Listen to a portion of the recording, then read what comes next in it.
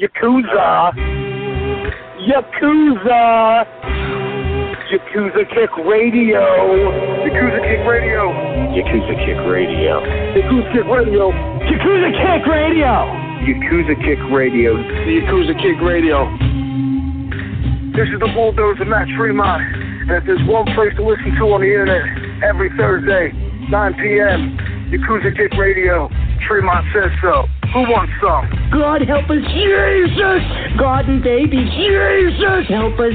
Ladies and gentlemen of fucking America, this is Danny Havoc, and you have been listening to, or possibly are intending to listen to, the Yakuza Kick fucking radio. Fucking, yeah! Yakuza Kick Radio. Hell fucking yeah! My name is Justice Payne, and you are listening to Yakuza Kick Radio. Your company that comes on Thursday night in California. This is a brotherhood, and we all stick together. Like my nuts. I ain't scared of you motherfuckers. Yakuza Kick Radio, the best in internet wrestling radio, period, bar none, just like Adam Cole. Everybody's a cunt but me in the world. I don't know what it is. But you go to the back, and you tell your boss that there's a new Yakuza in town. And it's Yakuza Kick Radio, and we're taking over. Yakuza Kick Radio has risen from the ashes of bad internet radio and become the premier place for any independent professional wrestler to stop and record their voice. That shit is bananas. Big bananas. Well, this is Mr. Insanity Toby Klein, and if you're not listening to Yakuza Kick Radio, then you're weird. Oh, I don't like the cut of your jib, fella. This is Greg Excellent, Bearded Dragon in the Northeast. You're listening to Yakuza Kick Radio. If you're not, probably watching porn and you have this muted. You should be listening to it. Jason Mann. Where are Biggie and Tupac? Yakuza Kick Radio. Give a nigga rope on that cowboy, guys. All you have to do is listen to Yakuza Kick Radio, but you didn't. Now look at that guy, you homie. Fuck that. Black G, holla. This is bullshit, man. Motherfucker. Fuck you. Fuck you and fuck you. Who's next? And now, ladies and gentlemen, for the introduction. Hosted by J. Cat Morris. You are now listening to Yakuza Kick Radio.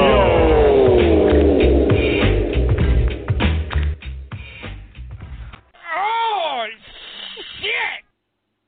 Welcome to Yakuza Kick Radio. I'm your host, J. Cat Morris. Back with you. I really didn't expect to be doing a show this week. But, man, a lot of shit happened. So, let me just figure something out real quick. And, let me see something. I know this is like the worst time for me to be like researching something, but anyway, first things first, what I really wanted to get into is the passing of Nate Hatred. Came completely unexpected. You know, for anybody who knows and has listened and paid attention to some things, you know, Nate was on the show, and one of the only podcasts he's done. He's done the Hot Tag, and he's done my podcast, and I don't think you could really find too many others that Nate Hatred has done. And I spent some good time with him on the podcast, and I was very, very happy to do that, but I'll get back to that in a second. But, you know, he's very open about his struggles with addiction. He had problems with addiction, and was really battling through it. This is not what claimed him. This was a tragic car accident that claimed Nate Hatred. So I don't want anybody to get confused and think that this was something else that, you know, was his demise. He had his demons, but that's not what took him out. It's a tragic, unexpected death. Because let me just go back and do my best to, you know, talk about what Nate Hatred was, you know, to me as a wrestling fan. CZW, again, you know, I said this on my Facebook, but this is legitimate to me. And, you know, we'll just go back through it the way that I typed it and, you know, probably elaborate some. Everybody has their own special time, their own magical point in wrestling. Some people, you know, are old school. Some people go back to, you know, old school NWA and this and that. Some people, have the Attitude Era. That's what really got them into wrestling. That's what really was the main focus. What they reflect on is as the high point in wrestling. They keep referring back to that when it comes to what their love of wrestling was. That's the peak of what they're used to and what they want wrestling to be. There's always that pinnacle for you. Something that you can look. It might be Japan. It might be the Kawada Kobashi shit, where you look like, man, it just doesn't get better than that. For many people, especially over here on the East Coast, ECW is that pinnacle.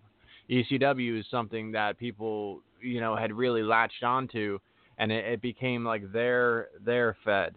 It became their home fed. It became their place to go monthly. It became something that they had pride in.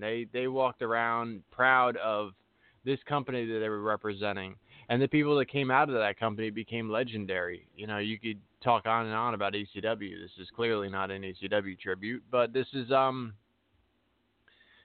very common.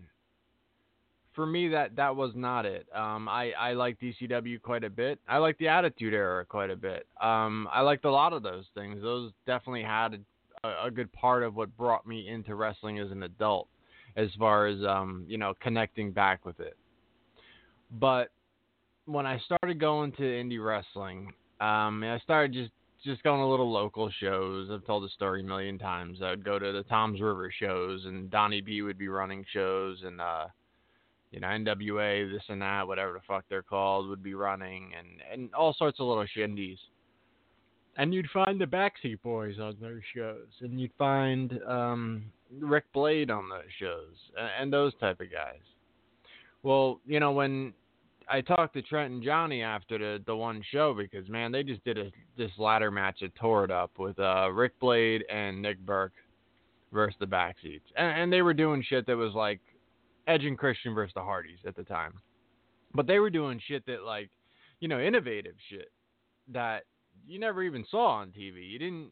The guys on TV weren't taking risks as high as what these guys were doing in front of 50 people on a fucking family show. So when I talked to them and they told me, look, man, if you like this shit, you'd love CZW. It's kind of like that ECW vibe, but, man, it's like our own crew, and it's something you've never seen before. So they said, yeah, we're doing a show next month or whatever in Sewell. I didn't even know what the fuck Sewell was. Sewell, New Jersey, and this and that. So, hey, fucking make plans to do this. We fucking MapQuested it, because that was when you did MapQuest and you printed shit out before you left the house, because, hey, there was the internet, but it wasn't really, smartphones and fucking everybody with a GPS in their pocket and all of that shit. So it was a lot of getting lost and this and that. When I finally got to Champs Soccer Arena, and some people in the very town that Champs Soccer Arena was in thought we were talking about Champs in the Mall. No one knew where the fuck this place was. Like, the people who lived in the town was like, what the fuck are you talking about? So CZW was kind of its own little secret, I mean, the people who knew, but even the town that it was being run in wasn't like well aware of everything that was going on with CZW, which was kind of crazy because of the things that they, I later on realized that they had hit the news with all this other stuff, with their battle with Whitman, and, they said it couldn't be done was like, because they were told, hey, you can't use light tubes indoors in New Jersey, and they're like, oh yeah, I'll fucking do it right outside here, and they did a 200 light tube match in New Jersey when they were just told not to use fucking light bulbs. So it was like they said it couldn't be done because that's what the state fucking told them it couldn't be done. So, making waves like that, and they were still kind of flying under the radar of a lot of people. So, what drew me in was the fact that I knew that these guys were doing some top-notch shit. My interest and intrigue in the possibilities of what would go on there. And the fact that he said, hey, on top of what I'm telling you, Tajiri and Super Crazy are booked on the next show. So, well, shit, those fucking guys. All right. So, sure enough, crushing the competition February 2001, the rest is history. I was completely hooked by that show and immediately started to learn the characters and learn, the different role players in CZW, and what CZW became to me was my home fed. It was something I was proud of, and again, for a while it was kind of like it was underground. It was still it's everybody's little secret kind of. You tell your friends about it, but it's like people would either be into the big TV stuff, and they'd be like, that's like backyard shit. Like I don't. Those guys aren't like big time. That's not like the TV stuff or whatever. So like most people would be like disinterested in it that way, and then some people would look at it and be like, oh, what the fuck are you? You show them some of the crazy deathmatch stuff, and they'd be like, oh, what the fuck? That's crazy shit. I mean, I drug countless people to CZW that I worked with that weren't wrestling fans at all, but attended a show here and there because like I had front row on lock after a while, and just fucking all right. I got 4 tickets or whatever, so who wants the 4th? And hey, you want to go? And show them a couple of matches. Next thing you know, they go. So that's kind of off track of what I was saying. But again, the characters of CZW became, my crew. That was my go-to fed. The things I looked forward to was that. And back then, again, like things have changed so much, but I was a full-on fucking mark. I was going to those fucking shows and we would listen to the fucking CZW theme songs, the entrance songs to all the fucking people. We had I'd have like a CD burned of everybody's fucking entrance song, and we'd listen to that shit on the way there. You couldn't hear an entrance song, and I'm sure it's like this still for quite a few wrestling fans. You can't hear a wrestler's entrance song come on the radio without immediately thinking about that wrestler. Everybody else is looking at you like, what the fuck's this guy's problem? Like, because you're connecting with that. What became a complete staple and what became an unmistakable crowd igniting theme song was Voodoo. Godsmack, Voodoo. When that shit hit, you knew the Hate Club were about to come out and rip somebody's fucking head off. Sometimes it would be a bullshit match. Sometimes it would be, they would send out like students or guys who they knew weren't really ready, weren't really going to blow the fucking crowd away. And sometimes it was on the fly, and they would just, hey, fucking go get them. And fucking that music would hit, and these motherfuckers would come out, and the crowd went fucking bananas. There's those entrance musics that would hit. Those guys didn't even need to do a fucking thing because they had solidified themselves so much as the fucking guys, the force that was going to come through. The things that they did were such, crowd pleasing fucking, you knew they were going to come out and just tear people up. And you were like, yo, as soon as that music hits, you got hyped. Like straight up hyped. You could see motherfuckers jumping around while that music fucking creeped in and waited for those motherfuckers to come walking through that curtain. And that was Nick Gage and Nate Hatred. And Nate was the fucking monster. Nate was the absolute fucking beast. He came out there and it was just like,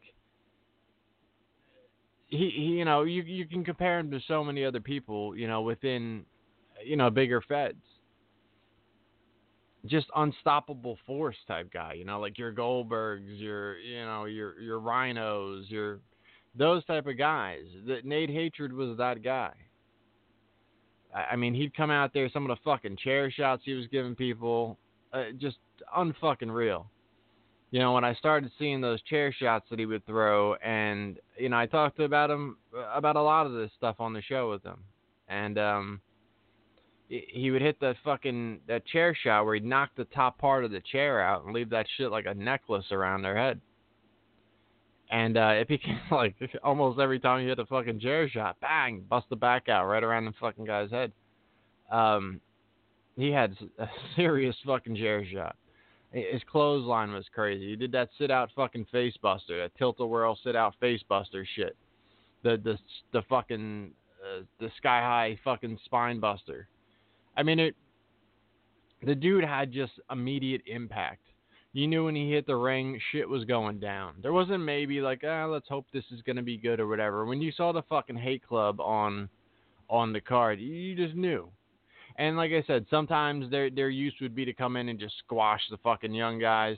And a lot of times it would be, the fucking Backseat Boys. These are the chicken shit heels. You know, these guys, crafty motherfuckers. They're getting over. They're, pissing the fans off. They're stalling. They're fucking running around the ring. They're catching, quick victories over other teams. They're just smart-ass heels and this and that. And the Hate Club was the motherfuckers that were there for blood. They were just there to fucking murder. And it was such a perfect fucking collaboration. It was such a perfect mix of styles because you had these killers on one side of the ring, with the crafty chicken shit heels that could wrestle their ass off on the other side of the ring.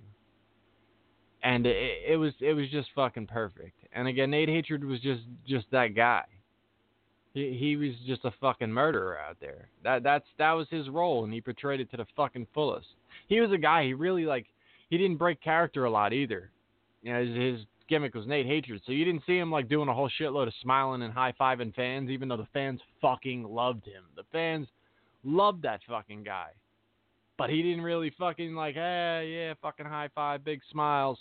He talked to you after the show. He's a super humble dude. But, man, when he was out there, it was just fucking, just war. Just all-out fucking war on his face. His feud with Gage too. That was one of my absolute favorite feuds Gage has ever had. Was him and Nate Hatred. The fucking dog collar match, that fucking tables match, and he said his neck was so fucked up he could barely fucking move his arm. And they did that fucking fire thunder bomb spot off the stage through those tables. Still one of the craziest spots to this day. It's one of those moves, one of those spots I'll never ever fucking forget. Gage's body was straight up and down like a fucking lawn dart, and he just fucking planted him with the fucking pile driver through those fucking tables.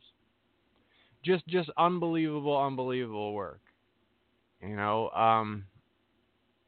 That was, really what you fucking look forward to. At any given point in that fucking show, that music hit, you're on fire. The fucking 200 light tube match that him and Gage did, they broke every fucking tube, 200 of them. You just watch piles of fucking tubes after piles of tubes. Just absolutely insane. The matches, the lists are a mile long for the things that he did, and, just amazing, crowd-pleasing fucking matches. They said it couldn't be done too, which was fucking Wife Beater versus fucking Nate Hatred. The amount of blood that came off that dude was just insane. He was gone from wrestling for quite some time. He had gotten badly injured, and obviously, he had some substance problems. And he had tussled with that quite a bit. When the first Nick Gage Invitational came around, Gage had, he had been out. Gage, was in the fucking best shape of his fucking life. You never saw this Gage before. And amongst this emerged Nate Hatred. Nate Hatred's name resurfaced. The other half of the fucking Hate Club, it's almost like he waited. Obviously, he had real life shit going on. He had his own things going on.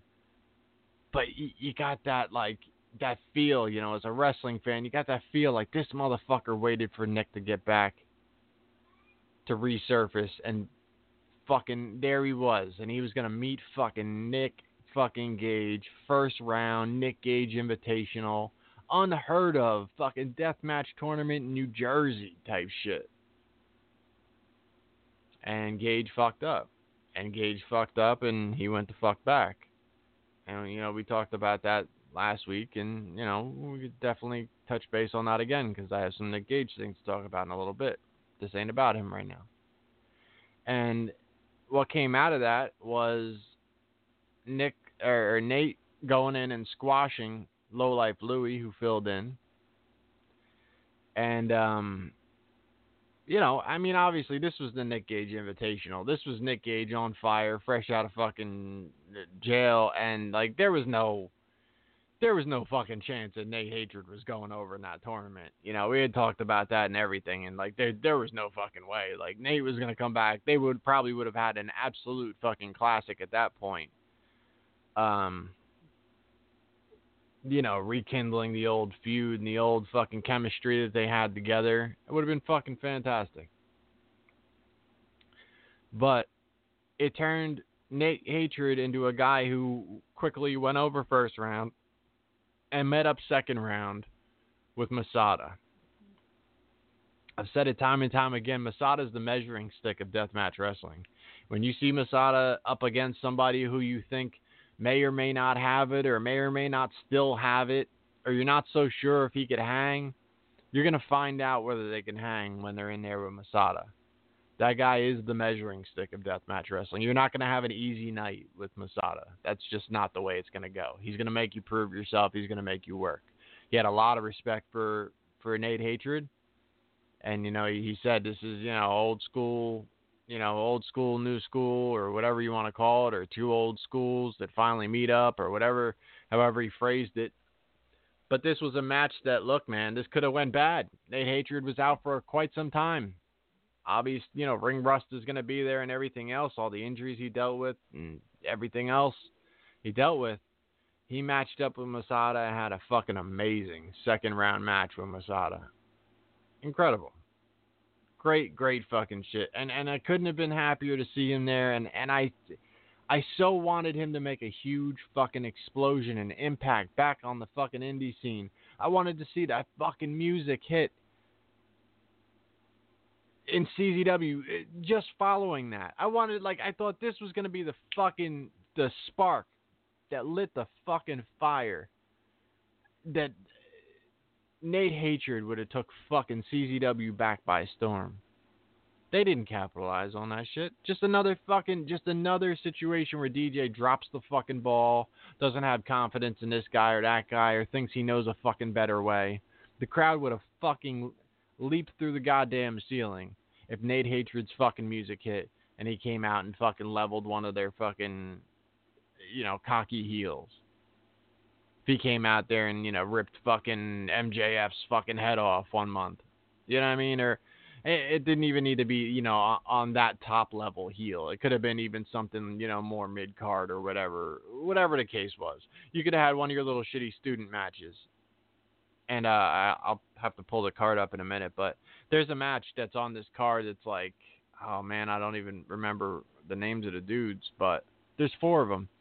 And I immediately sent it to a bunch of, just after Nate passed, I sent it to a bunch of CZW guys who I talked to, and or former CZW guys, a little of both. And I said, yo, this match right here is exactly the type of match that they would send Nate Hatred out to kill these fucking kids. The 4 of them would just get fucking annihilated, and the crowd would eat it up.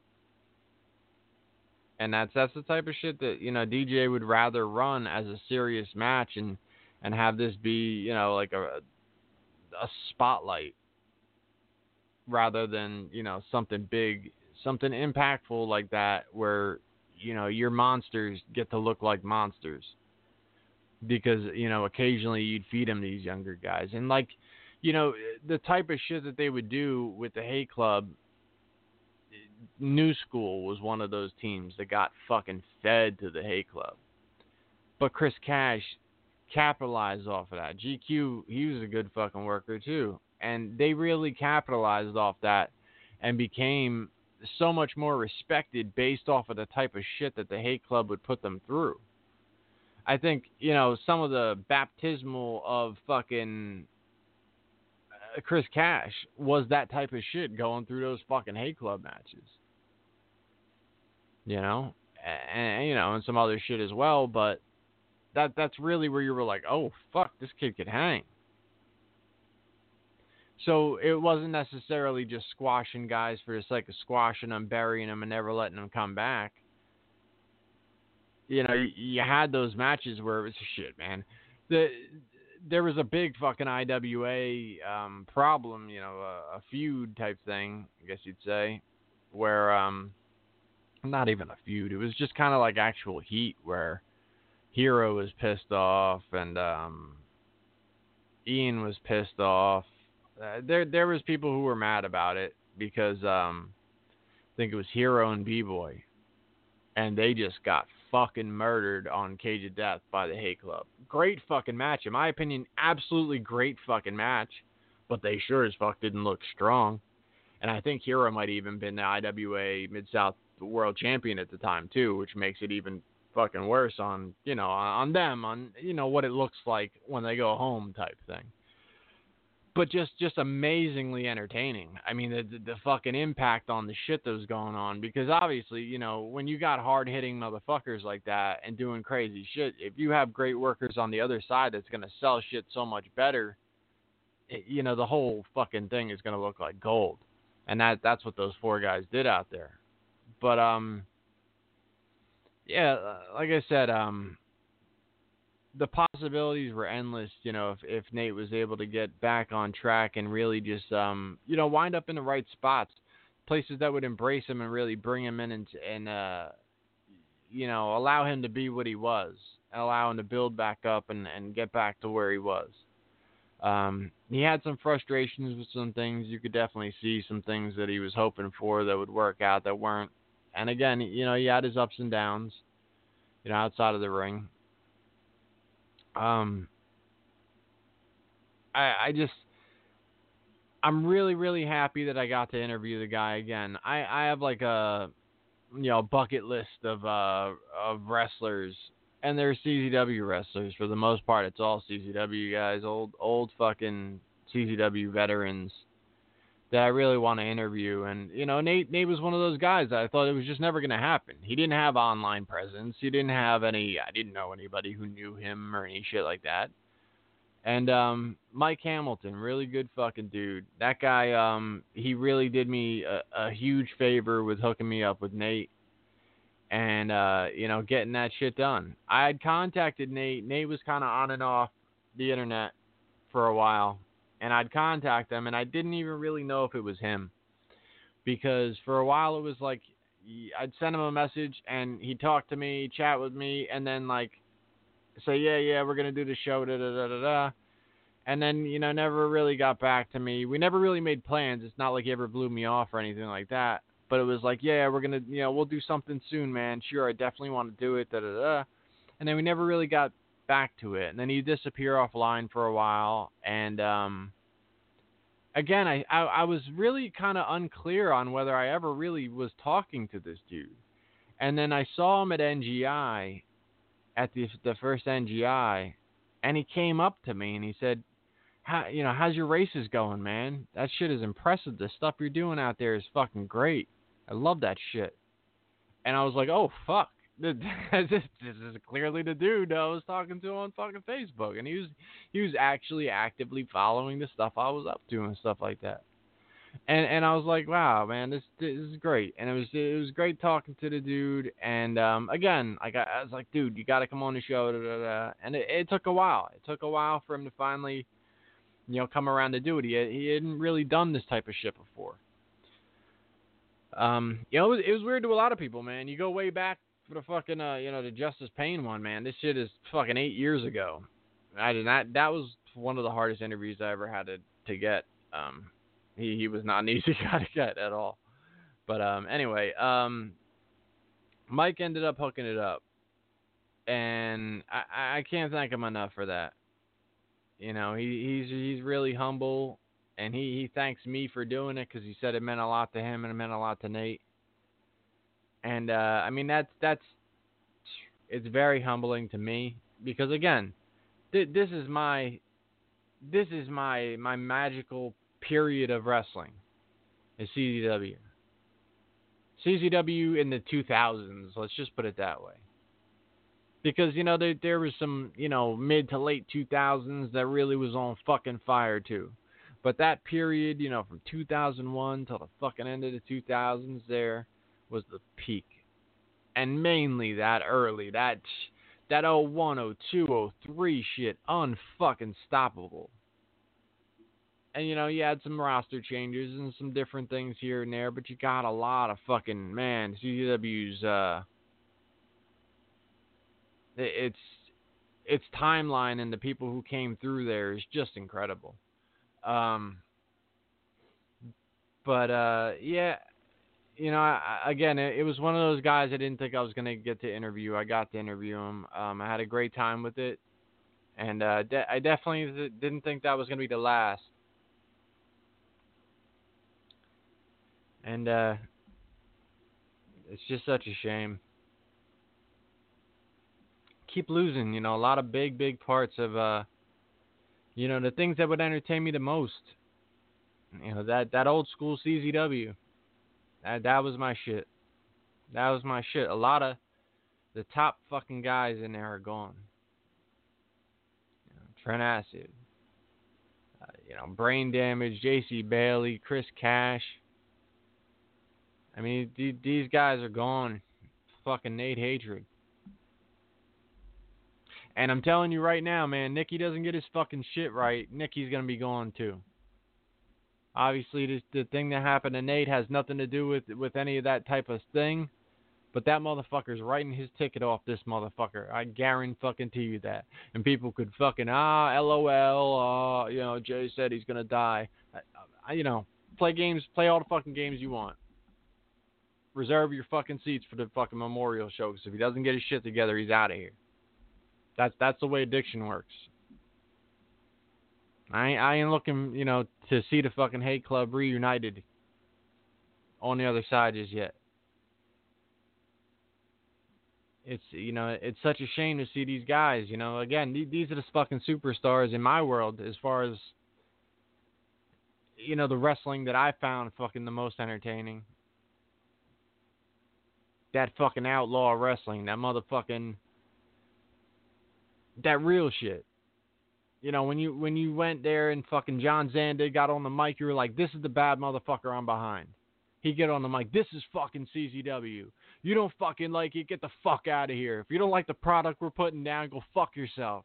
That was the type of motherfucker I would get behind, and I'd be like, yo, this right here is the guy. You know, this is the fucking shit I'm supporting, because I love this fucking hard edge shit. This bad motherfucker, and the type of people that he brought to your face, entertaining, was your fucking Nate Hatreds. That's what the fuck he brought. That's what he brought to the table. That was entertainment. I mean, rest in peace, Nate. Definitely won't be forgotten in my eyes. And, yeah, man. Just completely unexpected. And, what more can I say? So, I'm going to take a break. Come back. I got a lot of shit to cover on this motherfucker. Let me throw this Eminem track, because we're going to talk about Eminem in a little bit. So, throw this old diss track. You buried fucking Benzino and M. All right. Let me see.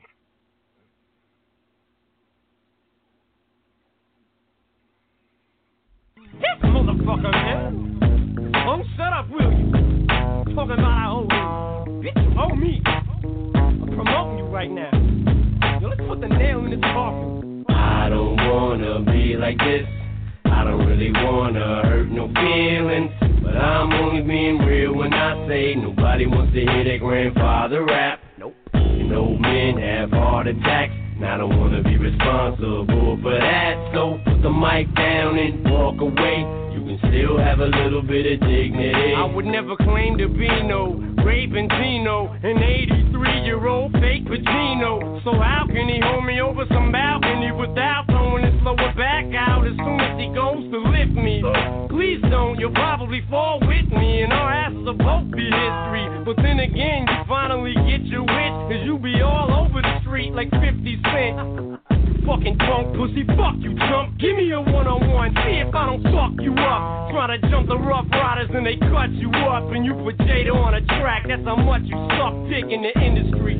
Swear that you in the streets hustling. You sit behind a fucking desk at the source, butt kissing and begging motherfuckers for guest appearances. And you can't even get the clearances, cause real lyricists don't even respect you or take you serious. It's not that we don't like you, we hate you, period. Talk about a midlife crisis, damn. Last week you was shaking Obi Trice's hand, now he's a buster? What the fuck's with that? Get on a track, dissing us, kissing 50's ass, and asking me what I know about indictments. Fight me, bitch, I got 2 cases and probation. Fight me. What do I know about standing in front of a judge like a man ready to take whatever sentence he hands? What you know about your wife slicing a wrist right in front of the only thing that you have in this world? A little girl, and I put that on her. When this is all over, I would never try to make her a star and eat off her. I don't know shit about no shopping rock, but what you know about it, pop shops, rockin' spots, where you're the only white boy up in that bitch just ripping, pressing up your own flyers and your stickers, sticking them bitches up after spending 6 hours at Kinko's, making copies of your covers of cassette singles to sell them out of the trunk of your tracer, spending your whole paychecks at disc makers. What you know about being bullied over half your life? Oh, that's right, you should know what that's like, you're half white. Vanilla ice, Philippines and rice, I'm eating you alive inside. Jesus Christ, if you're that much of a gangster, put the mic down. You should be out killing motherfuckers right now. Kill a motherfucker dead, kill him dead, bitch. Shoot him in the fucking head. Go ahead, bitch, slap my mom. Slap the fuck out of her. She can't sue you. She wouldn't get a buck out of you cause you're broke as fuck. You suck. You're a fucking joke. If you was really selling coke, well then what the fuck you stop for, dummy? If you slew some crack, you'd make a lot more money than you do from rap. You'll never have no security. You'll never be famous. You'll never know what it's like to be rich. Life's a bitch, ain't it, Raymond? Here, let me break this shit down in layman's terms for you just to make sure that you can understand it. Some candidates ain't using too many complicated fucking words for you. Here, let me slow it down for you so that you can understand if I say it slower. Let it go, dog, it's over. I don't wanna be like this. I don't really wanna hurt no feelings, but I'm only being real when I say nobody wants to hear their grandfather rap. And old men have heart attacks, and I don't wanna be responsible for that. So put the mic down and walk away. You can still have a little bit of dignity. Talking about I have motherfuckers calling your crib. Bitch, you ain't even got a fucking crib. You ain't even got a fucking phone. Fucking bum. Threatening to shut me down at your little fucking Source magazine if I come back when you and attack you. Bitch, you attack me first. Take it like a man. Shut the fuck up. Fuck your little magazine too. I don't need your little fucking magazine. I got double XL's number anyway. And y'all can't stand it cause they get bigger than y'all. Oh. And by the way, how'd I look on the VMAs? When you was watching me from whatever fucking TV you was watching me from in Boston. The mean streets of Boston.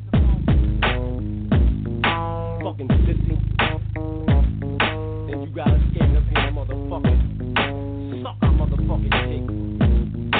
Oh. And for those that don't know, don't get it twisted, yo. The Source has a white owner. All right, let's just get into the Eminem shit. Let's break off of the fucking the wrestling thing for now. We'll come back to Nick Gage and all of this other stuff, CZW and whatever. Eminem dropped the fucking surprise album, Kamikaze. Fucking classic album. I'll just go through this whole fucking album, like fucking track 1 to track whatever the fuck. So here's the thing, man. Like, I was the first to criticize the last album. The fuck was the name of that? Revival, some shit. It was garbage. It was absolute garbage. It was full of features, poppy, sing-songy. The whole thing was just soft. It was fucking soft, and it wasn't, the Eminem that I wanted to hear. I wanted that rough shit, Sometimes, you're just not going to get that. Like it or not, once you get to the further end of a rapper's career, you're just not going to get that anymore. It's going to be more commercial. It's going to be a lot softer. It's not going to be that early shit that you're used to, that you wanted to. Because, realistically, when these rappers come up and they're hungrier and they don't have the money and the fame and the millions of dollars and the, you know, no worries, when you're actually scratching and clawing and trying to prove yourself, you're going to get a lot more hunger. You're going to get that fire out of people, a lot more so than you will down the road once they have everything they could ever want. So it's hit and miss on if you're ever going to see that early shit again. I honestly liked his album. 2 albums ago, it was like the Marshall Mathers LP, I think. I liked that shit. I thought there was a lot of good shit on it. I had Rap God on it. That was obviously, his big hit off of that. But he had a lot of bangers on that shit. I really thought that was a well put together album. Again, yeah, you had your commercial type tracks, things that were meant to, hit the radio and this and that, but some of those shits were bangers. Some of them shits were put together real well. I liked Rap God, and there was a lot of other shit on that album that I thought was just fucking legit. And it caught a lot of shit, and a lot of people, go down that road of like, oh, he hasn't put out a good album in 5 albums, and that's bullshit. That's complete bullshit. That's like when people tell you like, oh, there hasn't been a good fucking Tournament of Death for fucking 10 years. Like, really? Because the one with Jun Kasai was fucking amazing. So how are we talking about this? Like, and there's been more than that. I'm not going into Tournament of Deaths. So let's just go into this fucking album straight up, because this album was a response to that last bullshit album. Which is weird. In one aspect, it's weird because, and this is kind of why, like, I feel a little bit bad for Joe Budden until Joe starts talking too much. Because I like Joe, but his criticism I thought was legit. Was more or less saying what I just said. Eminem took offense to it, but more or less came back with a fire fucking album to prove that he's still fucking legit. That he could still do it, that he could still go as fucking crazy, and just his lyrical ability is fucking amazing. M is absolutely one of the greatest rappers of all time, and honestly, I'm gonna say straight the fuck up and down, if you don't feel that, 9 times out of 10, the reason you don't feel that shit is because you're fucking racist. Because more times than not, the only people I see bashing Eminem, like, nah, fuck that shit, it's black people that are fucking upset with the fact that he's out there. And 50 said it himself. 50 said it himself in an interview. He said, hip-hop is black people's music. And a lot of black people out there are mad that there's a white dude out there spitting harder than black people. And it is what it is, man. Eminem is amazingly lyrically fucking talented. His ability is just fucking untouchable. When he gets fucking going he flexed his motherfucking nuts on this album. He showed his fucking lyrical ability. This was top-notch fucking Eminem shit. This album was an absolute classic. I think if you say anything other than that, you're being completely biased. You're not into the type of shit that I'm into if you don't like this album, honestly. So let's go front to back on this album. The Ringer. They set off this fucking album with The Ringer. The Ringer is an absolute fire track. This is where he really lays the fucking groundwork and he lets motherfuckers know that, like, yo, I'm here to fucking show you what the fuck I can do. And he starts off and he switches his flow up a lot on this album and really, again, explores, like, different, lyrical styles to fucking show he could just do it all. And on this shit, he even goes into the choppy flow, says how he hates the choppy flow and shit. And he does it to show that, like, it's easy enough for him, but he hates that shit. And he just goes in. He starts talking about the mumble rappers. He talks about the people who sleeping on him, people who shitting on this and that. And he just goes in. I think the track is fucking absolute fire. Track 2 is the greatest. That's the derivative track. It's not the greatest track as far as I'm concerned. It's alright.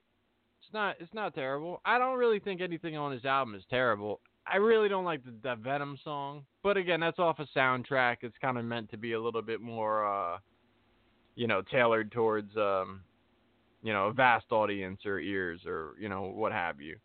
So I wasn't really a big fan of The Greatest. There's not a whole lot of replay value on that track for me. Lucky You with Joyner Lucas. Fucking fire. This is crazy ass track. Absolutely crazy track. Next track's a skit. Next track is Normal. It's called Normal. And it's like Problems with Chicks track. He's got two of these type of joints on here. And this one's alright. I mean, you can listen to it and stuff. I don't think it has like a ton of replay value to me. But it's a track you can listen to. You definitely get some entertainment value out of it. Again, I just think the songs are really well done. So you can go through it, and it's a whole, thing that, trials and tribulations of a relationship, and he wants a bitch to be normal, and another skit is the next one. Stepping Stone is track 7. Stepping Stone, again, isn't one of my favorite tracks, but this track serves the purpose of fucking putting a nail in the coffin of D12.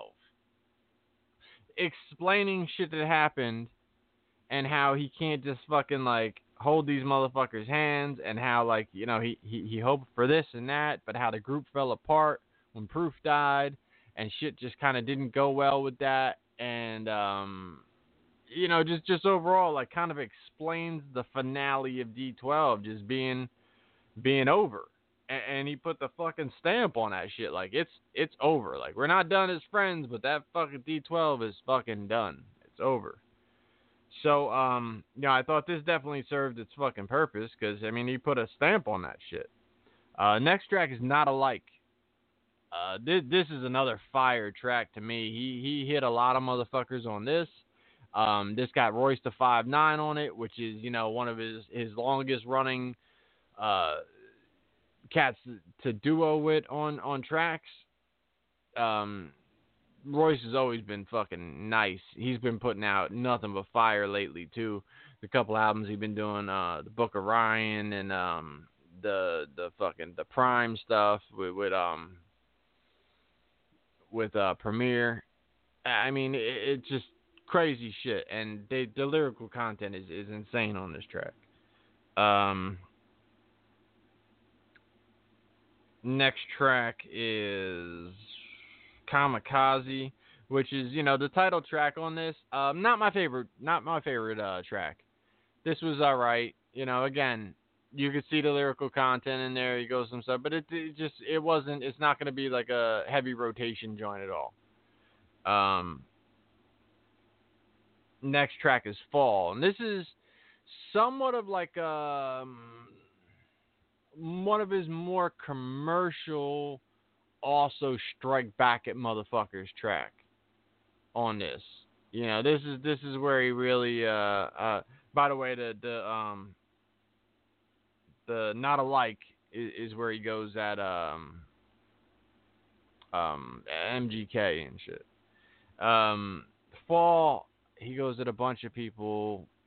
I think he had Joe Budden on this one, and a couple people on this one, but this was a good track. I like this track. He's got a video for it and everything already. But yeah, that's a good track. Nice Guy with Jesse Reyes. This is another trials and tribulations with with the chick type track. But this to me is a banger. He takes you on some shit where the chick starts singing, "You're such a nice guy, da da da da da," and then it just breaks down. It's "Suck my dick," you motherfucker. That shit is crazy. The breakdown is fucking bananas. It just goes from fucking 0 to 60. The shit goes you think they're going an R&B kind of smooth singing this and that, and then it just fucking cuts from there. The beat drops and he just goes on some dirty shit. It's wild, man. I really like that fucking track. Good Guy, again, not my favorite track. It's alright. And then it closes with that Venom track, which is from the Venom movie.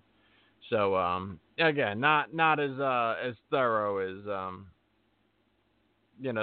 some of the other shit that you see on there. But this album was fucking fire. Like those, like if you just put fucking Ringer, Lucky You, Not Alike, Fall, and Nice Guy on your fucking playlist, you shouldn't have anything to fucking complain about with that. And honestly, that's what you're gonna get out of an album. If you can get that many tracks out of an album, that album's a fucking success.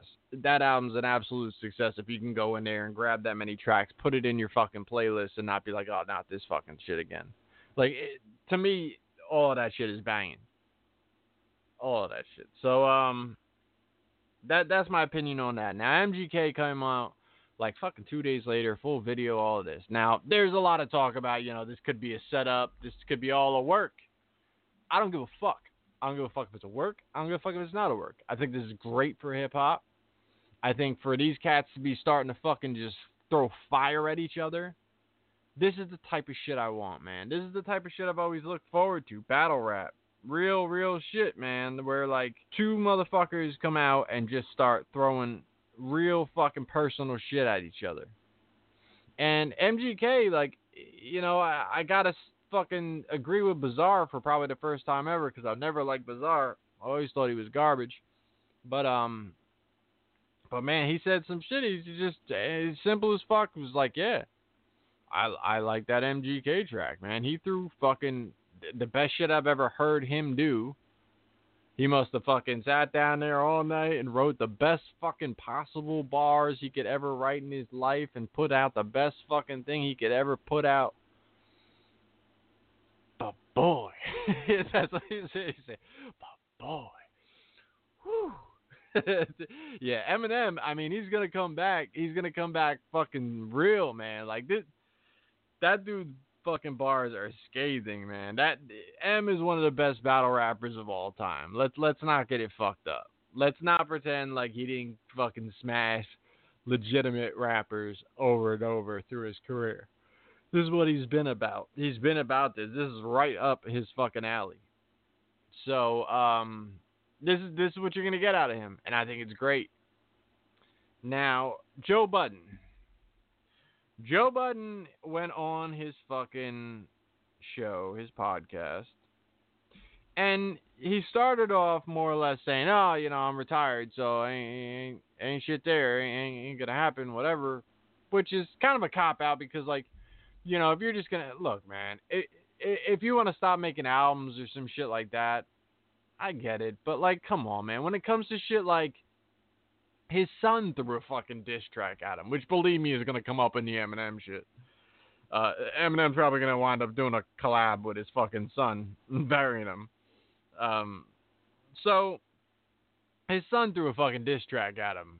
He couldn't, like, just for fun, hop in the studio, throw some fire at his fucking son, get that shit popping, get a bunch of eyeballs on Joe Budden's versus son right quick, and then fucking fade back into the distance and let his sun shine. Yeah, I mean, like, it makes all the sense in the world to, just do that type of shit and go back and forth with him. And that's the type of shit that brings eyes to shit. That's what hip hop is fucking missing. You talk all the shit you want about, you don't like this one or you don't like that one, or this is corny and why you got, get the fuck out of here, man. This is what, and actually, I want to go back real quick before we start talking about the Joe Budden thing, but Oz Tyler, former On Point Wrestling champion, he speaks a lot on hip-hop on his page. And he had said some shit saying, it's fucking corny for him to be going at all these rappers and shit because those rappers ain't going to fucking respond. They're not good enough to rap with Eminem, so it doesn't make sense for him to go with these targets that can't even fucking come back and this and that. And I highly disagreed. My reason for disagreeing is, look, man, in the history of rap, when KRS or this guy or that guy, not even talking about actual battle rapping, I'm talking about just the way the lines were pitched and the way that people would rap, they would rap about whack rappers or this, whack rappers or this. I do this, but whack rappers do that. That was like the punchline was like putting down just even hypothetically whack rappers. Now, so many people agree that this mumble rap is the wackest fucking rappers we've ever fucking heard. It's some bullshit. So I don't give a fuck what anybody says. They might not be talented enough to come back with Eminem. Good. I want every fucking real rapper that's in this fucking business to put shame to those motherfuckers. Because those motherfuckers are allowed to exist and make millions of dollars in real rappers' fucking house. The people that do rap and rap the way the fucking rap was intended to, and put down hard fucking tracks and put down motherfucking bangers and follow the footsteps of the fucking people who built this shit.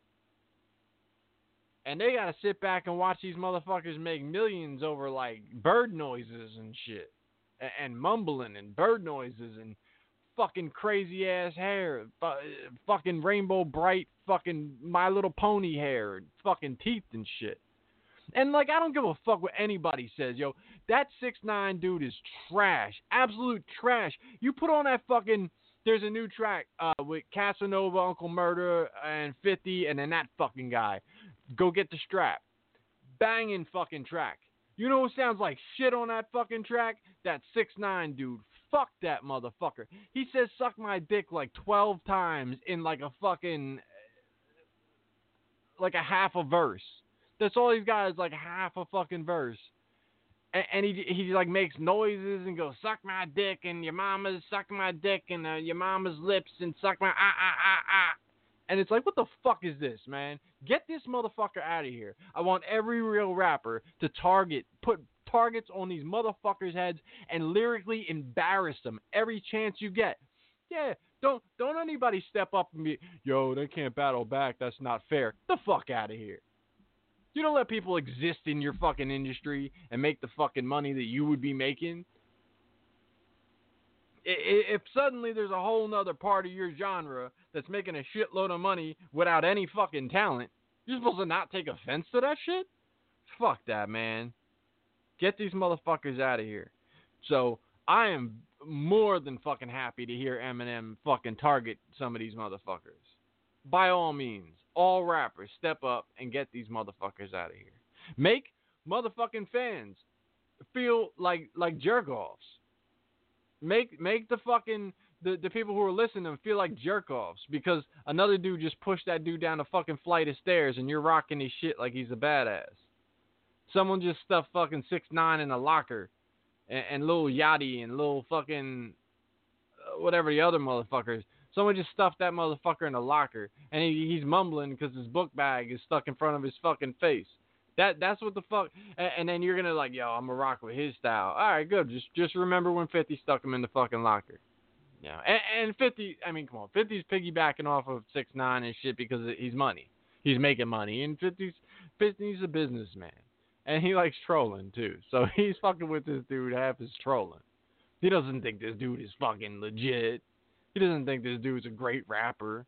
Come on. You know, that dude went on the radio himself and said, yo, I'm making money not even doing shit. Like, yo, I said this line. Yo, what the fuck does that even mean? I don't even know what that means. Like, that's just, like, that doesn't make it cool to me. Just because he knows he's doing garbage. You know what I mean?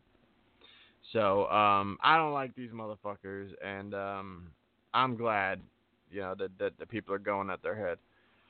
So anyway, Joe Budden, he had talked pretty much the same type of shit that I talked about it. But obviously he's got a big forum.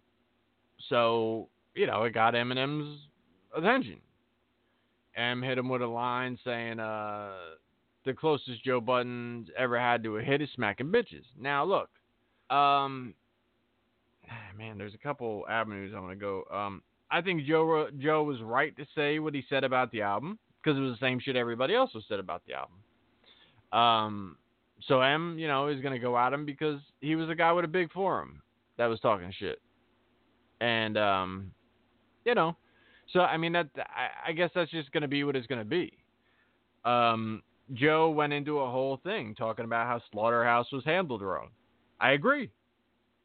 I agree with the things he was saying about Slaughterhouse being handled wrong. And I could also say, if Eminem is handling the group Slaughterhouse.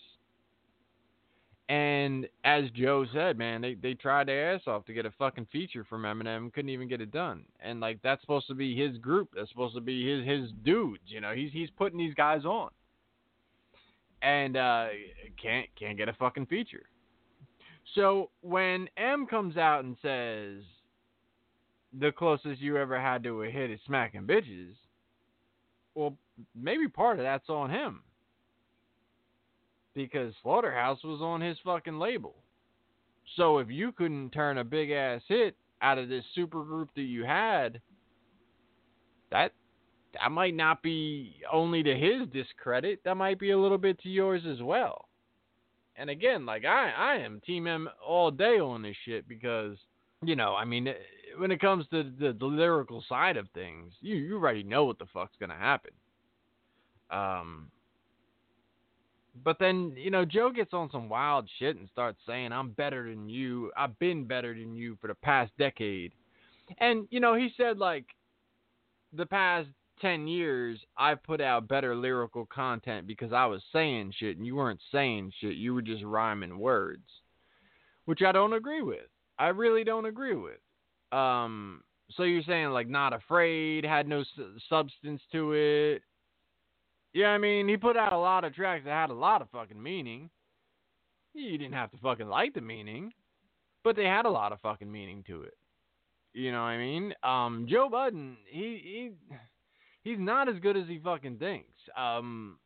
He might be an alright rapper, but like out of Slaughterhouse, do you really think he's in the top 2?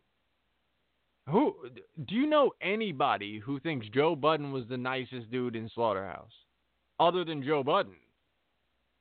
Joe Budden probably the only one that thinks that. There's no way he's a better rapper than Royce. Joel Ortiz is way nicer than Joe Budden. Thing about Joe is Joe could tell a story. Joe could create a rhyme. Joe doesn't have that clever, that punchline, that scathing fucking punch to his rap. He's got a pretty basic voice that doesn't really jump out at you. He doesn't have like an aggression to his voice. And when it comes to, like I said, the punchlines and the creativity, it just isn't there. It just isn't there. He's not a terrible rapper by any stretch of the imagination, but if we're going to put him up against people, Joe's going to lose a lot of times. And Joe talks about it like he's some kind of legendary battle rapper. Like he said many times, Joe, I'll wash that dude up. I'll wash that dude up. Since when was you washing anybody up? Like, I don't know if this dude used to work at a fucking daycare and was washing motherfuckers up. Or, you know, I'll clean that dude up. I don't know if he used to be a barber. He was cleaning motherfuckers up that way. But, I mean, he battled Ransom. I mean, I don't remember a single fucking line or track from that whole battle. He battled Game. He lost that. I remember the fucking Game. I don't remember the fucking Budden track. I remember the fucking Game track because he had the fucking he redid like the Colors joint. He did it on the fucking Colors beat and it said buttons. The shit was dope. And he ripped them apart, man. Game was lighting motherfuckers up. I'll put Game up there as a dude that could battle rap with a lot of motherfuckers. And even Game said, yo, like, even when I was battling with 50s, like, I stayed the fuck away from the white boy. Like, that's not that's not a dude you want to tussle with, you know? It's real weird to have this thought, like, yeah, I'll rip him apart. And he's like, you ain't gonna bring me out of retirement. I'm the better MC, and you ain't gonna bring me out of retirement with just a domestic violence bar. You better come with something strong, and when you do, and you do it outside of your album rollout, when you do, I'm gonna light you the fuck up. Like he's on some wild shit right there. But hey man, I could not be happier to see this type of shit popping off, because this is what hip hop needs. Hip hop needs real MCs to be battling while these motherfuckers are off mumbling in the corner, and then fucking looking like we don't even fit in that crowd over there. That looked like two fucking gladiators fighting, and we're over here, you know, thumb wrestling and shit. That's the fuck I want to see, man. That brings my motherfucking eyebrows up, like, oh shit, here we go. I'm all about it, man. I love it. So, and I do think Joe's gonna put out a good diss track. I really do. I'm not gonna discount him and just be like, oh, he ain't gonna say shit worth saying. No, he's got some anger. Like he's pretty mad about the way that the shit went down when he was on the label and this and that, and he didn't really feel that like M was a superior this and that, and but he's gonna get fucking lit up, you know, when dust settles and all said and done. While we're talking hip hop, Nicki Minaj's album. I want to talk about that real quick. This ain't gonna be an track-to-track breakdown, that type of thing. This isn't that type of album to me. This is a type of album where, you know, I listened to once and I skipped over some stuff, some of the R&B stuff, and I thought it was good. I thought it was good for what Nicki Minaj is, and I've seen Nicki go several different paths, and some of the paths she went to me is complete trash. I've heard her do some hard street type shit, and I'm like, okay, here she go. And I've heard where she tries to be British, she tries to be Cookie Monster, she tries to be a lot of different shit that sounds fucking crazy. It doesn't sound like a rap song anymore. It sounds like she's fucking playing make-believe. And 1 minute she's the Queen of England, and next minute she's fucking Cookie Monster and shit. And it's fucking weird. It's not like hot. That's not dope. So this for what Nicki Minaj is, and again, like I can't regularly rock a Nicki Minaj album. That's not on the playlist and shit. But when I listen to it, I'm like, okay, yeah, this track is good. She's fucking flowing on this track. This track is solid. The next track she's got an R&B track, this one, and this, you know, she's singing her ass off. You know, I didn't really pay attention that much to know that Nicki Minaj could actually sing, but she's singing some shit.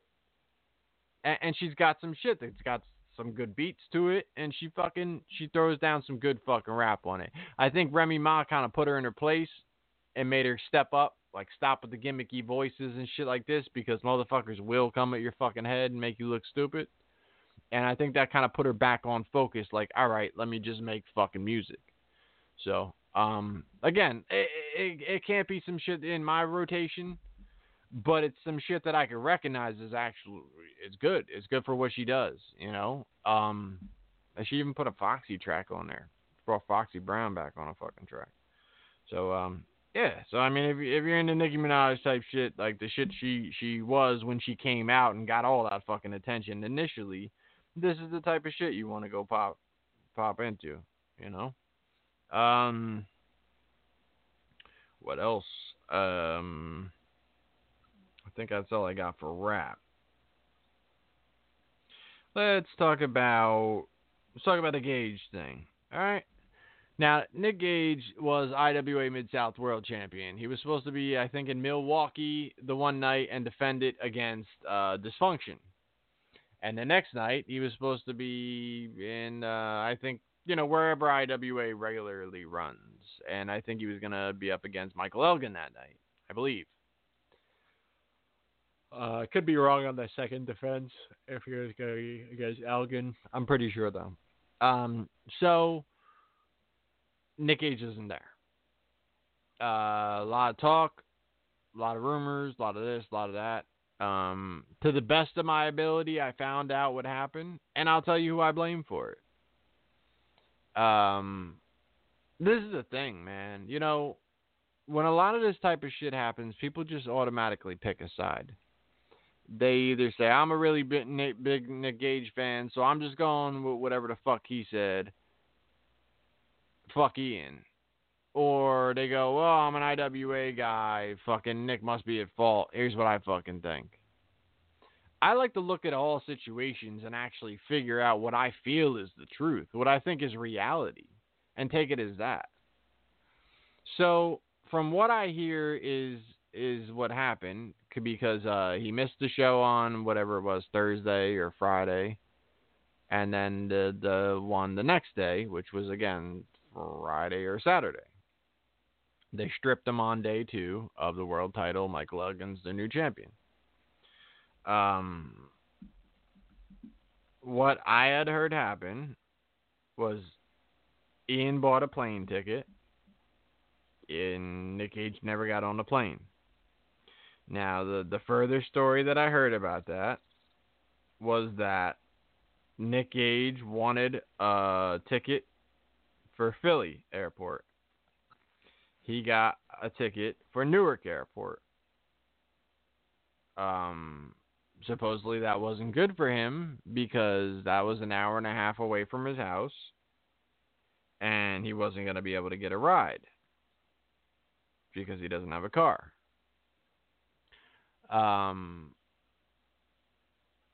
I guarantee you there was a huge price difference between the two airports, and as far as I'm concerned, that's unacceptable. Completely unacceptable for Nick Gage not to find a way an hour and a half away from his fucking house. When you look at the wrestling business and you see that people are driving fucking 14 hours to IWA. People are driving 14, 20 hours to shows to get there. They're carpooling, they're fucking in together. You got a quarter of the card packed into one fucking car, traveling hours upon hours upon hours upon hours to get there. You got a promoter flying you in. And say what you want to say, but this is Ian Rotten, the guy that, really doesn't have the fucking money, doesn't really do well on houses, and he's flying you in because you're his world champion, and that's what you're worth. Now, you might not be able to pick the fucking airport, but to say that your travel time is going to be an hour and a half, that has to be something you get done. Brett's his fucking boy. Brett's his fucking guy. He's fucking rolling with the fucking GCW money. And, GCW's all successful and this and that. He's fucking one half head trainer at a fucking GCW compound, this and that. He can't get an hour and a half from his fucking house? That's out of the question for him to travel an hour and a half as a professional wrestler when Ian is fucking paying for the flight? How is that possible? How is that humanly fucking possible, and how is that acceptable?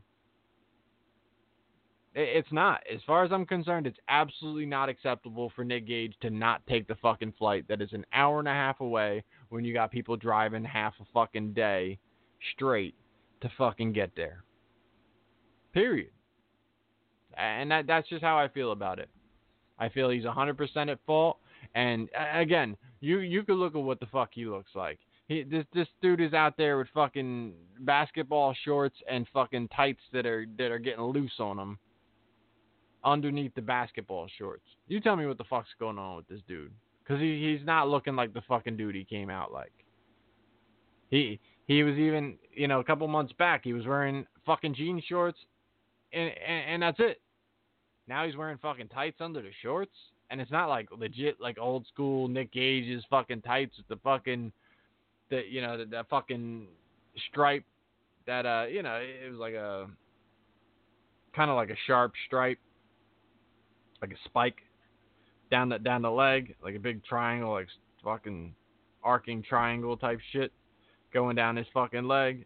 This isn't that. This is like I got some Under Armour pants underneath the motherfucking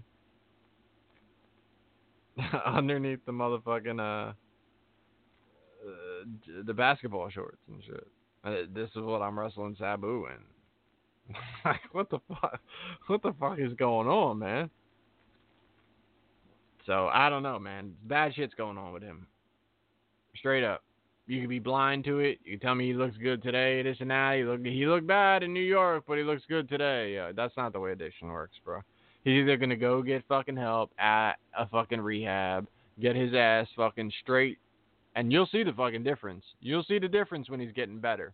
It's not gonna be day to day. That's not the way addiction works. As far as 1 week he looks good and 1 week he doesn't. I mean, you'll have ups and downs as far as how you're regulating that shit you on, but you ain't gonna suddenly look healthy. That's not the way it's gonna. So, what the fuck else? CZW ticket comps. So heard about this shit. And I got sent this thing from somebody, a good source. And when I initially got sent it was sent from a screen cap from Imager, which I don't know what the fuck that is. I think it's another social media thing of some sort or another. It was first sent by Maven Bentley on Imager, and it was the same exact verbiage as what I'll read to you here. Ladies and gentlemen, as you may be aware, live attendance at the shows has been going down. The good news is our streaming service is gaining more subscribers. It is a fair trade-off, but we want to ensure that the shows look fun on video. I'm going to say from now until November, if you have friends or family that would not buy a ticket, we can comp anyone you would know who will scream and holler like they're having the time of their lives. Just send me the names so I can put them on the list. I am seeing this trend in most of the big companies and with great streaming services, so digital footage will most likely be in our future. Now, this was not on Maven Bentley's main page. It was not on his page. So I did a little bit of figuring out and everything and then talking to people. I didn't really figure anything out for myself. I asked a few people who asked a few other people. And because then the next day I started getting screen caps from it on the Facebook. And again, if you go to Maven Bentley's Facebook, it's not there. People like Bob McGee. Bob McGee is a big CCW defender. Very anti-GCW guy. Again, look, I don't really have a dog in the fight. I hate the owners of GCW. I'll tell you they're putting on a far, far better product, but I do not like the fucking owners. At all. Not the slightest fucking bit. DJ, I think, is an arrogant piece of shit. I really do. At this point, I really feel like he's earned the failure that he's getting at CZW right now. I think he's had ample time to listen to what the fans want, and he arrogantly turned his fucking back on them.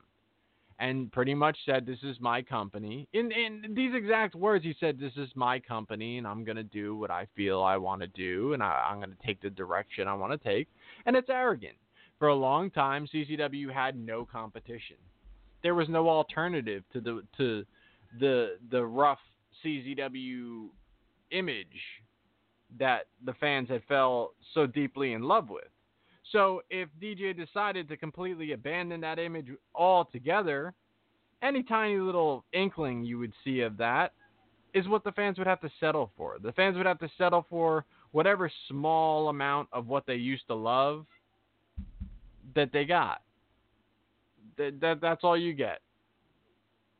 Like, oh, you like sandwiches? Well, I'm just going to rip off a piece of the crust and you can have that, or you'll have nothing. That's more or less what fucking CZW was doing. And, you know, GCW showed up. They filled the fucking void. They gave the fans everything they wanted and more. And that's what's happening to CZW. And people blatantly walked away and said, I am leaving and going over there. And DJ went, well, if that's what you want. And they fucking walked. I mean, people who were Michael Adecchio, who was in the ring getting fucking shots handed to him and birthday chops and all this other shit that looked like garbage on fucking film. Garbage on film. Because unless you're that local fucking loyal fan base, you don't know who the fuck this guy is. But he's on fucking tape having like the fucking, you know, Chuck E. Cheese party at DJ's fucking expense on fucking DVD, on fucking VOD, whatever the case, streaming. And that fucking guy picked his shit up and walked away. That fucking guy. People who were buying $85 fucking track jackets with CZW on it walked the fucking way and didn't come back. And DJ just, that is what it is. Matt Tremont walked away. Joey Janela walked away. I don't like the guy. I don't think he's worth shit as a trainer. Preacher walked away. He's fucking training for Matt Tremont now. A lot of fucking people walked away. It's a sinking fucking ship. It's very, very clear. Now, so anyway, as far as the legitimacy of this, I've heard that this was actually put up in more or less like a students-only group, workers, students-only group.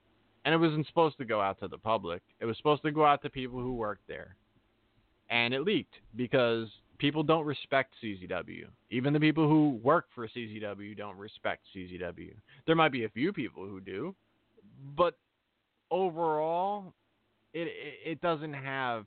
Most of the people will sit there and talk to you and tell you like, yeah, fucking no, DJ's a good guy, this and this, and then as soon as like no one else is around, it's like he's a fucking asshole. We keep trying to tell him what to do, and he doesn't listen. He's just gonna fucking bury this company. Like we know, like dude, I want to see it too, but like I don't know, man, you just can't get through to him. Like I don't know how many times over the years that like I'd have wrestlers fucking talking to me like that and talking to other people like that. You'd go to a fucking show and you'd talk to the fucking wrestler after the show and be like, dude, what the fuck, man? Why aren't they doing this? He's like, fucking tell me about it. That's the attitude. That's the aura that has been for a fucking probably a decade, close to a decade in CZW. When DJ has been running it, that's what it's been. It's been this, you know, I'm cool, DJ, da-da-da-da-da-da-da. And then as soon as no one else is around, it's a fucking asshole. Doesn't know what he's doing. And it's been years of that. And that's what happens. So that's why that type of shit leaks. I believe it's 100% fucking legit. And you look at the fucking houses. You look at the fucking houses on the VOD, DVD, whatever the fuck. You go be one of the fucking under 200 people that now show up to CZW when they were fucking packing fucking houses back in the day. Best of the best are fucking looking thin. Tournament of Death, you might get some fucking people flying from here, from there, from wherever, but you ain't getting a fucking 1,000 people in the Cage of Death anymore the way they used to in the past. For a little stretch, man, every year you got 1,000 people in the fucking building for Cage of Death. Not anymore. Not anymore. That's not what you get now. It's a sinking fucking ship. Now, as far as you know, this little email, this little post, this little whatever the fuck call to action. First off, what a slap in the face to the fucking under 200 people that are still dumb enough to show up there and pay the fucking money to be in that fucking crowd. That they're just gonna comp people to fucking be trained SEALs and fucking bark and clap like it's the greatest thing ever. Also, to say that your streaming service is doing well is a drastic fucking exaggeration. It has to be. I obviously have no access or knowledge of your actual numbers, but let's be absolutely fucking real about CZW and what they're fucking doing. They, for the longest time, again, I don't know if I'm completely up to speed on what's happening to them month to month, but for the longest time, High Spots was getting the same fucking feed that CZW was putting out on their service. So on High Spots, you would get PWG, you would get fucking, I think AIW, you would get a lot of fucking top fucking companies, and you would get CZW's shows as well. On CZW, you would get CZW Studios, you would get CZW, you would get WSU, you would get pro wrestling fuckery from Hollywood, and maybe like another handful of fucking shows that no one gives a fuck about and would not specifically sign up for any of those other companies. None of them. And then there's a large fucking portion of people now, too, that have Powerbomb TV, which is another streaming service which covers Beyond and IWA Mid-South and a lot of fucking companies out there. But to say that CZW streaming service is doing amazing, I think is a large oversight, because even that, not even oversight, it's just an exaggeration. It's just trying to talk up the best of your ability what might be the straw you're grasping at as this fucking ship goes down. And the thing that I think you're obviously trying to do, make it look awesome, like the place to be on DVD. So holy shit, please, someone will finally show up to these fucking shows, because if they see on the VOD that it looks awesome, maybe they'll show up. Because, again, I really don't think that your $10 a month is equating for $20 a ticket.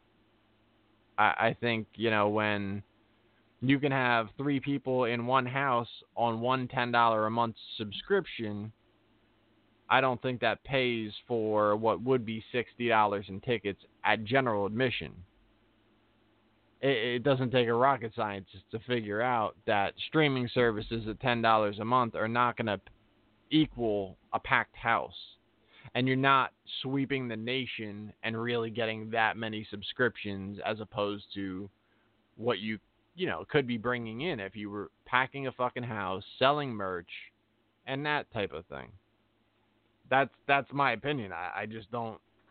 I think it's a drastic fucking exaggeration to be saying anything different. So that's my personal opinion on the whole CZW thing. I mean, look, the main event, their big ladder match is Johnny Silver and Alex Reynolds. The Beaver Boys broke up like fucking 3-4 years ago in CZW. This is their blow off 3-4 years later at the fucking Chris Cash Memorial Show. Okay. So, it is what it is with CZW. They've earned their fucking failure. LuFisto bred her cat. She had posted something on the Instagram. Oh, I'm a grandmama now. She's got a Persian. It's fucking pregnant, and it's had babies. I don't know why every fucking Canadian with a Persian feels the need to breed their fucking cat. We don't need more cats bred by random motherfuckers in their house. We don't. I know you might think it's cute and this and this. I work in an animal shelter. Hundreds of thousands of animals, of cats and dogs, but hundreds of thousands of cats are euthanized every fucking year because they don't have homes. Friendly cats, cats that could be worked with, kittens, seniors, Persians, Siamese, you fucking name it. Euthanized all over the fucking country, all over the world. I'm sure Canada has the same problem. We don't need you breeding your fucking cat in your house. So, I don't think it's cute. I don't want to see your fucking kitten, puppy fucking pictures because your animal just gave birth in your fucking house. I personally think there should be a limit on the amount of breeders that are allowed in a state, and anybody outside of that should have to fix their animals. It's not better for your animal to be unfixed. As your animal gets older, you face all sorts of health problems with their uterus and the different that. The chances of cancer are raised quite a bit in a lot of organs in animals if they're not fixed. There's a lot of different things that can happen and jeopardize your cat's health if they're not fixed. And again, it's just a selfish oh my god, my cat had babies or whatever. So obviously you got a fucking unneutered male cat probably spraying all over your fucking house like an idiot. It's irresponsible bullshit. And I don't know why it seems like every Canadian with a fucking Persian from Teddy to fucking LuFisto got to breed their fucking cats. I don't get it. So I don't like that. I got more chickens. Just an update on what I had talked about, and I gave you the whole breakdown. I went back to the farm, the egg farmer, and I rescued another 4. So I'm up to 10 chickens now. Egg production starting to pick up a little bit over there. I got there when I went there the first time, there was 2 white ones, and he said the white ones ain't for sale. I said all right. So now this time I was looking around, and I said the white ones, because he said the brown ones are just browns, and the everything else Americano, they're 25, and I'm like, all right, well, are the white ones something different? And he said the white ones are 30. So I was like, oh shit, because first off I didn't even know the white ones were available, and then I didn't even get really a breed specific on them. It was just white ones are 30. So I said, all right, well I'll take her then, and She's awesome. She's such a friendly bird, and she's actually a Delaware. Because I did some research after I got these birds home, and one of the, as he said, that's a brown, that's $20, and he said they're all the brown is a brown. Well, they're not just the fucking brown, because the one that he sold me $20 for a brown is a buff Orpington, which is a buff version of my Jubilee Orpington, which she's like my, I guess you'd call my prize hen. She's I got her. She's a special breed hen, and she's beautiful. And she was $60, you know. So this buff Orpington was pretty much the same type of chicken, only like a buff color. The roosters were fucking her up pretty bad. So she's missing a whole bunch of feathers. But within the next couple months, she's really gonna fill in. And she's, you know, that buff color and shit. She's really pretty, and she's a big chicken. So she's great. The other one's great. You know, the white one. I got another one who's supposedly an Americano. She might be an actual, they call them Easter eggers. That's what she might be. And there's all sorts of different breeds. I'm learning a lot more about chickens through, you know, research now that I'm gotten them, and I'm all in, as they say. Yeah, and she looks like a little hawk. And then I got another one who's another just a brown, you know, and she's like a more of a reddish, you know, a darker reddish or whatever. So I got my crew. I got my 10 there. Again, if anyone wants to, I'm sure he had about 30 left last week. If anyone does, you know, have the ability to keep chickens and wants to, you know, maybe go by there and rescue a couple, by all means, hit me up. I'll give you this guy's number. You can contact him, get his address, go by there, and, you know, fucking from $20, $25, you know, you get a brown, you get a Americano, and actually the one I got, she's a gold lace Wyandotte, and I saw on the one chicken page, someone's like, oh, my hen just won fucking first place at the fair or whatever. She's a gold lace Wyandotte. And I'm like, holy shit, that looks exactly like a fucking bird I bought from him. That's an Americano.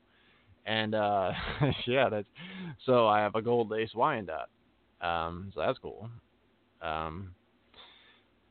Again, I'm enjoying these guys. I think they're fucking great. They're really, really smart. You know, they have their standard diet of your, you know, your laying pellet, as well as cracked corn. They have granite grit, which is crazy. They eat like rocks, more or less. It's like a fine rock, granite rock, and they eat that, and they take that into their crop, which is like the little area down in their chest, like in their right below their throat. And that helps break down their food, more or less, you know, it's part of the digestion process. And they get like that grit in there that rustles around with their fucking food, and that breaks shit down, and that allows them to digest things. And it's like a crucial part of their digestion. Sometimes they can get it from the ground, but if your soil is a little sandy, which I do have somewhat of like a gray, sandy soil in my backyard. So just to be safe, I got them some of the granite grit. Put it in a bowl, and they fucking take it in as they need it. But yeah, they will get that from the ground naturally and stuff, and they'll look for the little rocks and granite, or not specifically granite, but you know, little rocks and things, and they take that in, and it's part of their digestion, so they don't get blocked up or anything like that. So pretty interesting shit. So yeah, like I said, I'm getting way into this, but beyond like their regular diet, the motherfuckers eat all sorts of shit. I gave them some fucking rice and green beans, like were left over from dinner the one night. They went fucking crazy. I got like 2 or 3 of them that I go out there with like a handful of Wheaties and shit. These motherfuckers go bananas. Like, fuck, they'll peck the shit out of that shit. They eat a lot of different things, and it's a lot of fun. You know, they go out there and give them treats, and they fucking follow you around, and they're really into it. They're really cool animals.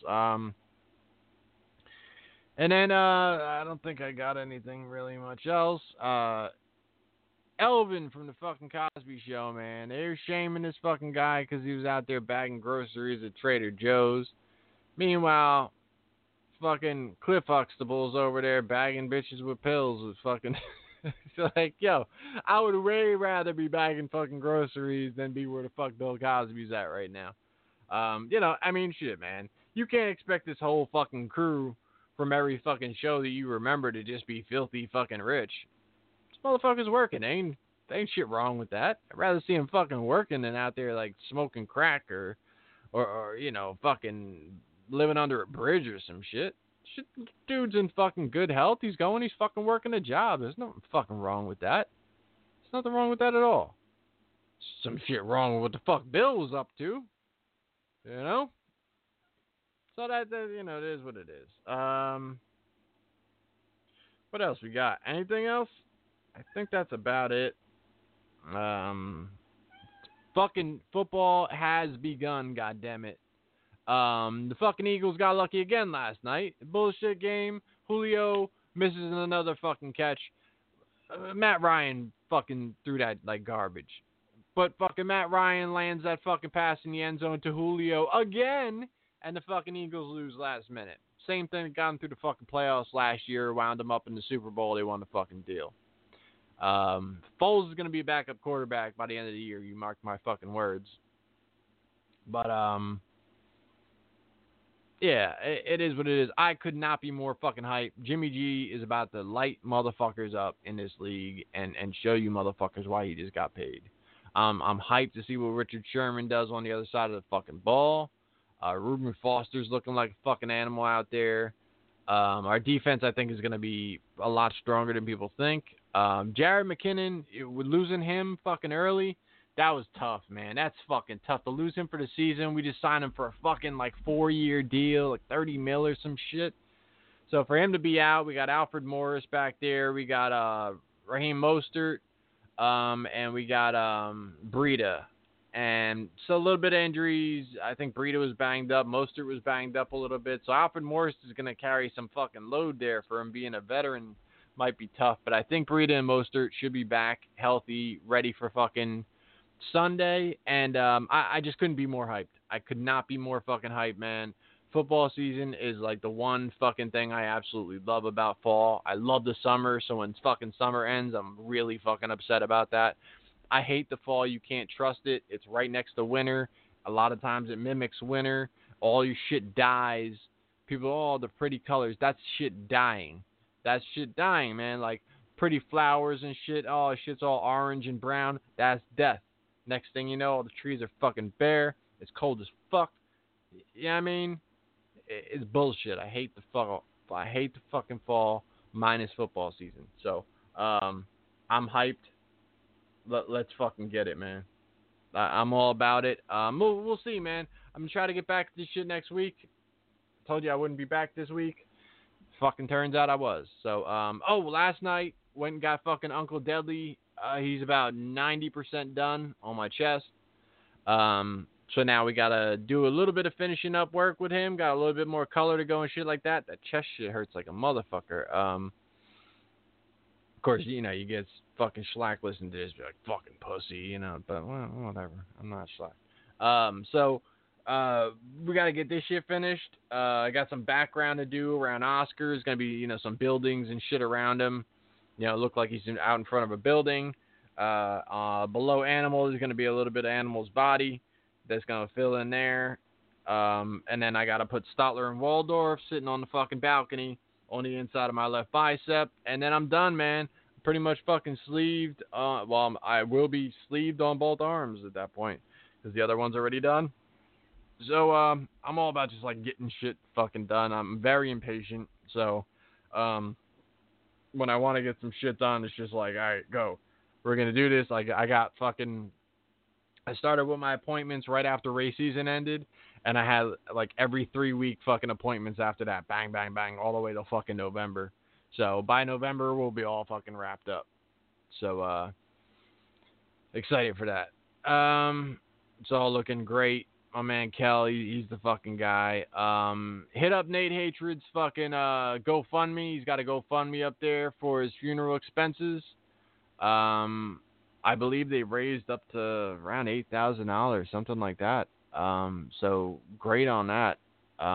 Again, great dude. He's going to be so fucking missed. I could not be more humbled by some of the things that, you know, Mike has told me, and realistically, like, I remember this shit, you know, all the messages just ring consistently in my head, because I would get messages from Mike saying, yo, me and Nate just listened to your fucking show. We're over here dying laughing with you shitting on DJ and this and this.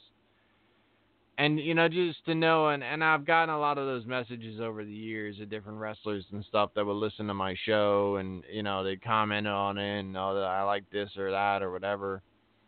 And it's very humbling because, you know, again, I just do this to fucking vent for the most part. I'm not one of these podcasts that gets fucking, 10,000 listeners. I'm not one of these podcasts that gets the fucking the donations rolling in. It costs me $100 a month to do this, and everybody will tell me you're fucking stupid, this and that. It's cheaper ways to do it. I hear you. I'm not fucking computer savvy. This fucking thing, like, is always loaded with fucking viruses, and, like, sometimes, you know, you're not sure if it's gonna fucking turn on. Like, it's just, I can't, like, and even to this day, like, they're supposed to have Skype. Skype has some function to be on Blog Talk, but I can't get it to fucking work on Blog Talk. If I could Skype with other motherfuckers and have them on the fucking show, and everybody's quality would be dope. But I can't get it to fucking work on Blog Talk, and I don't know what the fuck the problem is. So I'm just not that fucking savvy. But either way, like I said, it's humbling, and I always appreciate any fucking feedback anyone gives me. I really do appreciate that, and like I said, you know, Mike told me the other day when I was telling him, you know, how sorry I am to hear about this. He said, you know, Nate didn't like a lot of people, and he really, really liked you, and you know, that type of shit is shit's touching. You know what I mean? It's wild to have people just leave like that, you know what I mean? Because it's crazy, you know. I look at the same shit with the rap business. I'm not, you know, nearly as close with it because, you know, CZW is such a personal thing. You know, it was you would go, you'd watch the shows, you see all this crazy shit, and then you could stand around and talk to these same fucking guys that just entertained you for another hour after the show, or at the intermission, or you catch them before the shows, you know. Talk to him for a little bit, whatever. Okay, you know, it was very, very personal.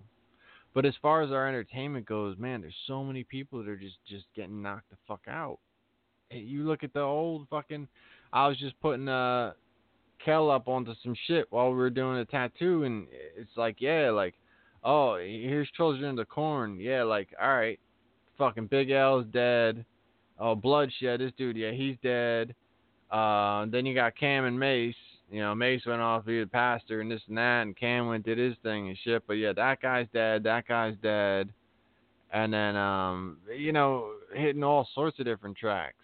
The Big and Tupac at the Tunnel track. Fucking both of them gone. And Mobb Deep, fucking one of them gone. You know, just like one after another after another after another. One the Tribe Called Quest gone. Run DMC gone.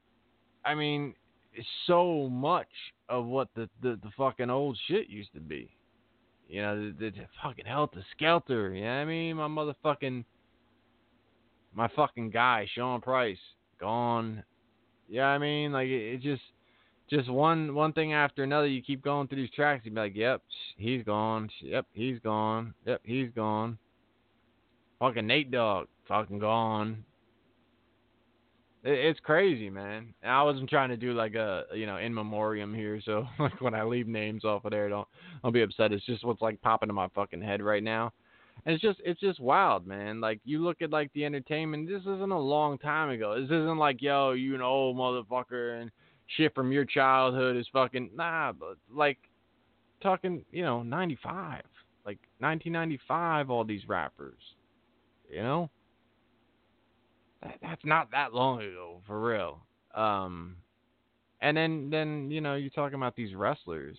You're talking 2001. You know, and the amount of people that are gone from that time, is just stunning. It's appalling, you know? What can I tell you? So again, you guys are going to have to fucking shoot me topics, hit me up with some shit, and we'll see what we can fucking get together for next week, see if we can get this shit done again next week. I don't know. We'll have to see. I know I'll be hyped up on football. I know I'll have some shit to talk about football. Definitely within the next couple of weeks, I'll have Christian on again. I don't want to do it after week 1 because that's a lot of like, yeah, and maybes, and yeah, but it's only week 1, da-da-da-da. So I'm thinking like after week 3, I'd like to have Christian back on, talk some football shit because he knows his shit, and we could really break down what these fucking teams are looking at after 3 weeks of football. So we'll do some shit. But yeah, I'll check y'all motherfuckers out. Peace. Talk to y'all later. Hold up. Check out Hot Tag Podcast. Check out I Got Your 5 Stars. And talk to y'all motherfuckers later. Peace. Talk to y'all later. Have a nice night. Stay dry. It's raining again. I'm tired of this rain. Makes my grass green. I won't complain about that. That's all I gotta say. I'm out of here. I love all of y'all and shit. You're all a bunch of fucking assholes. You've been in the gym, bro. You know why? DJ Hyde, fuck you. You don't have the guts to be what you want to be. You need people like me. I'll listen to your podcast and I'll find everything out. You know what I mean? You need people like me so you can point your fucking fingers and say, that's the bad guy. So, what'll that make you? Good. Black Cheese tells me all the time to listen to what you gotta say because you be blazing people. And I'm like, well, I gotta hear it now. You just know how to hide. How to lie. Me, I don't have that problem. Me, I always tell the truth. Even when I lie. Yakuza Kick Radio. Jesus! So say good night to the bad guy. I'm gonna tell you something straight off the motherfucking press. I ain't coming for no fools.